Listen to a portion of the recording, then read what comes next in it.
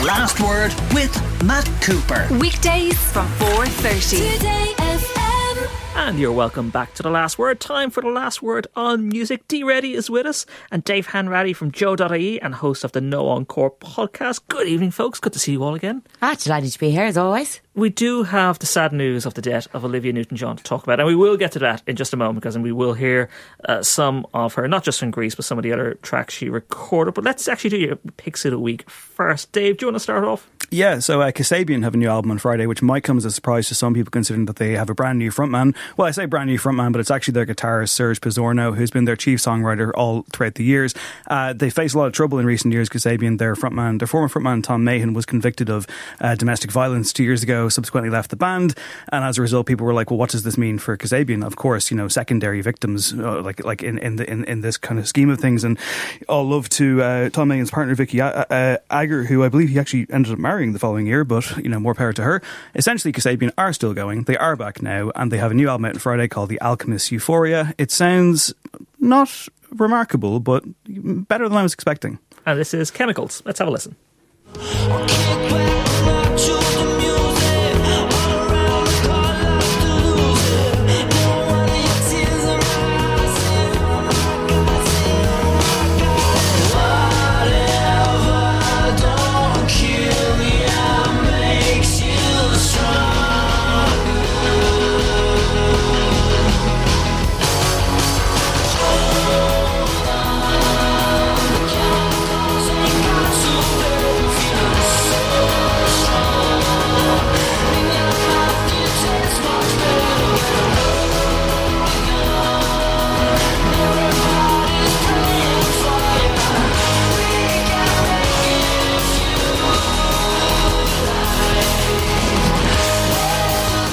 If you're going to stay together after what happened at Kasabian, keeping the originals together is probably the best way forward, but does that work?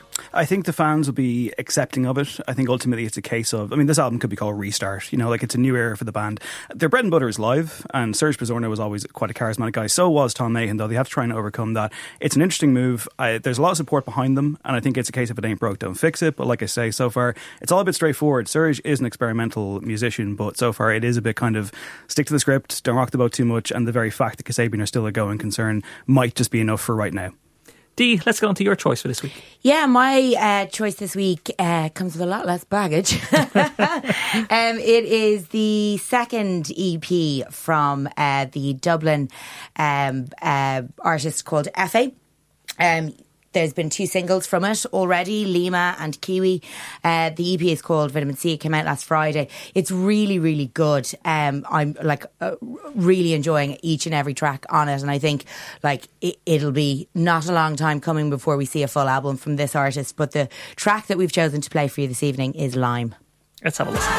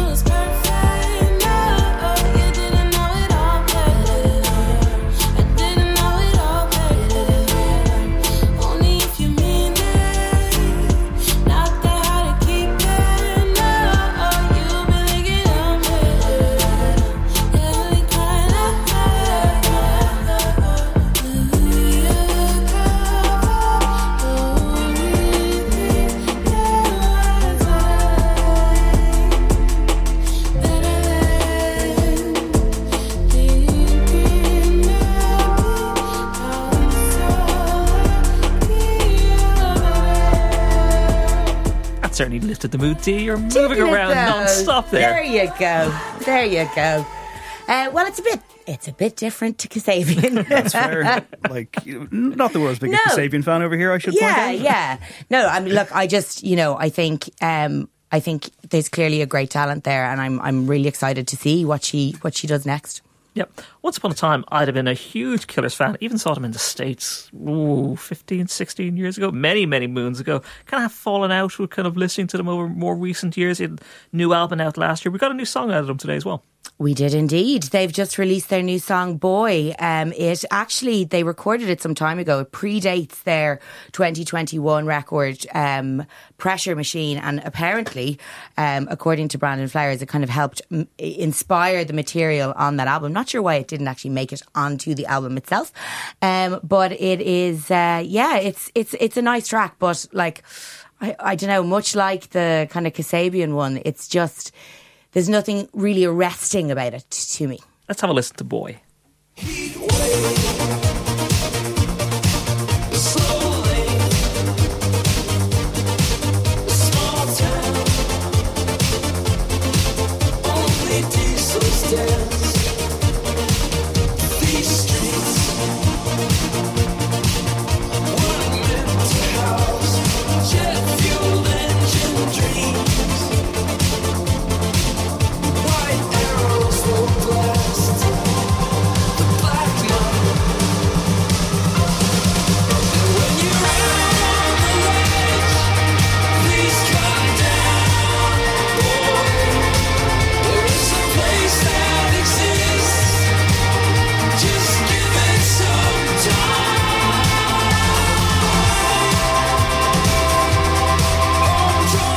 We're all thinking Neil Tennant and the Pet Shop Boys there, and Nicholas, a texter, has sent in, sounds very Erasure, and we all just said it. It really does. It really, really does. Yeah, it's like a couple of notes away from a little respect there. I mean, stylistically, this probably wouldn't have fit on the Pressure Machine record, because that was like this is obviously their new romantic selves coming out to the fore. Pressure Machine was this kind of country album. It was a bit of journalism where Brandon Flowers was getting these old recordings from locals and just exploring the roots where he came from. And the main reason that album existed and something like this didn't was because of the pandemic. I mean, essentially, Brandon Flowers is one of the showmen in music, and not being able to tour for 2 years would have hurt that band exponentially. The Killers are meant to be seen live. They were over here quite recently, of course, and that's their bread and butter. So it's not surprising for them to be like, we're back on the road now, we can play these kind of songs in front of people, let's have a dance. They are amazing live. Like, I think it's a few years ago, it was at Glastonbury, where they absolutely were fantastic. Yeah, they are an excellent festival band, actually. One of those kind of headline acts of a Saturday or a Sunday night that really just kind of brings the crowd together, because they're never not enjoyable, to be fair to them. Yep.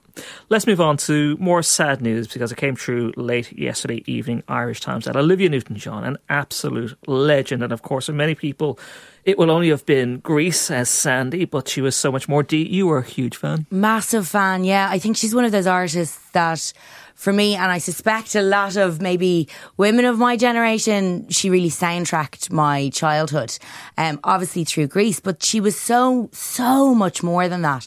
And I think it's something that we probably didn't celebrate enough when she was still with us. Like, she's one of the first, to my mind, of those artists who was a genre hopper.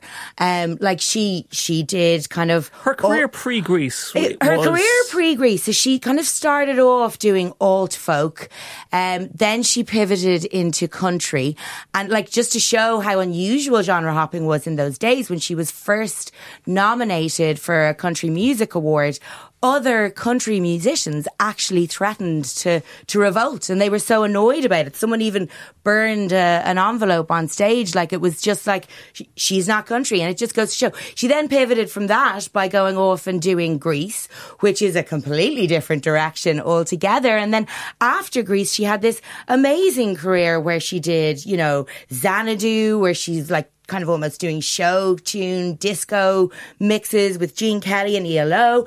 And then, of course, she had her like kind of rock era, and she had Magic, like an incredible musician, because it, like, when you list off all those things that she managed to do and having cracking hits in each one, what a range. Yeah, and don't forget the Eurovision. She represented the UK there. I believe she finished 4th. ABBA won it that year with Waterloo, which, you know, no slouch there. I mean, like, you know, no shame in losing to ABBA at the Eurovision, I think, overall. But no, I mean, like, it's interesting. I think Dee brings up a really kind of poignant point there with regards to giving someone their flowers while they're still here. Last night when the news broke, Twitter was alight with imagery and tributes to Olivia Newton-John. I thought John Travolta's one in particular was quite lovely. He was saying, you know, you were mine from the first time. I was yours from the first time I saw you, and, you know, we will meet each other again someday. So And the thing about Greece, I mean, it's hard not to get pulled into the gravitational pull of that because it is such a massive cultural touchstone.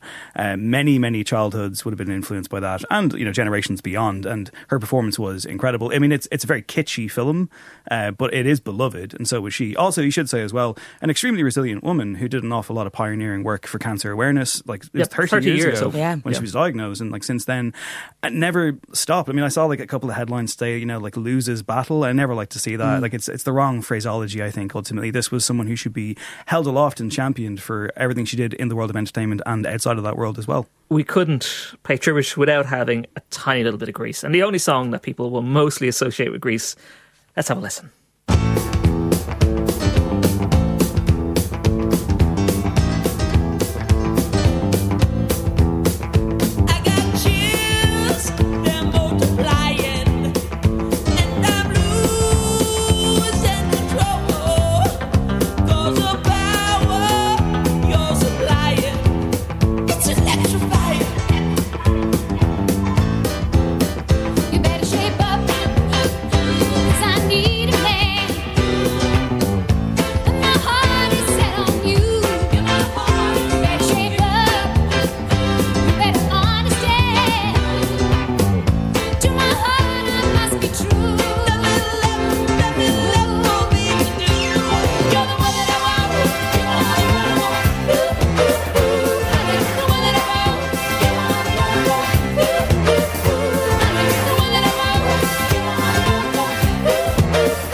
It's absolutely impossible not to think of herself and John Travolta dancing. Big time. I think her song for me from Grease though has to be Hopelessly Devoted from You. Like, what a vocal performance.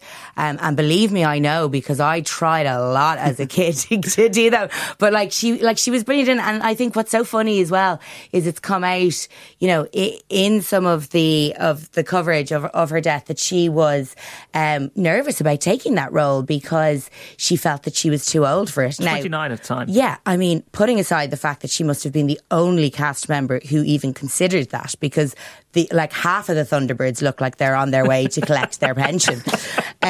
But she I genuinely it's very few roles like that you genuinely couldn't imagine somebody else in it. Did it overshadow her actual music career? Was this somebody who sold 100 million records? Yeah, I think so. I mean, it's, as Dee says, it's impossible not to kind of see like Grease wherever you go, and all the photographs as well you'll see on most entertainment websites today. It's usually a shot of her in that film, and that's the interesting thing about something that really kind of pierces into the zeitgeist to such a degree, because it's, do you celebrate it? Do you say, well, this is incredible and no one else has this?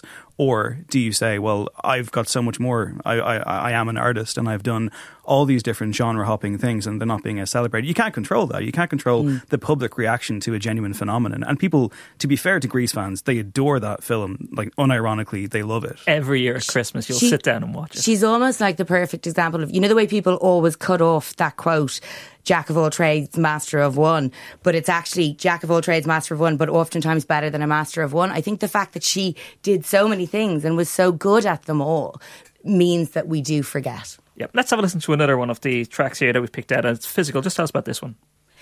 Physical was kind of, it would have been 80s, wasn't it? Yeah. So this was post Grace. It's like Grease. It's probably, I'd say, one of her biggest successes in terms of radio play. But you can't not think of the music video for it. Yeah. Let's have a listen.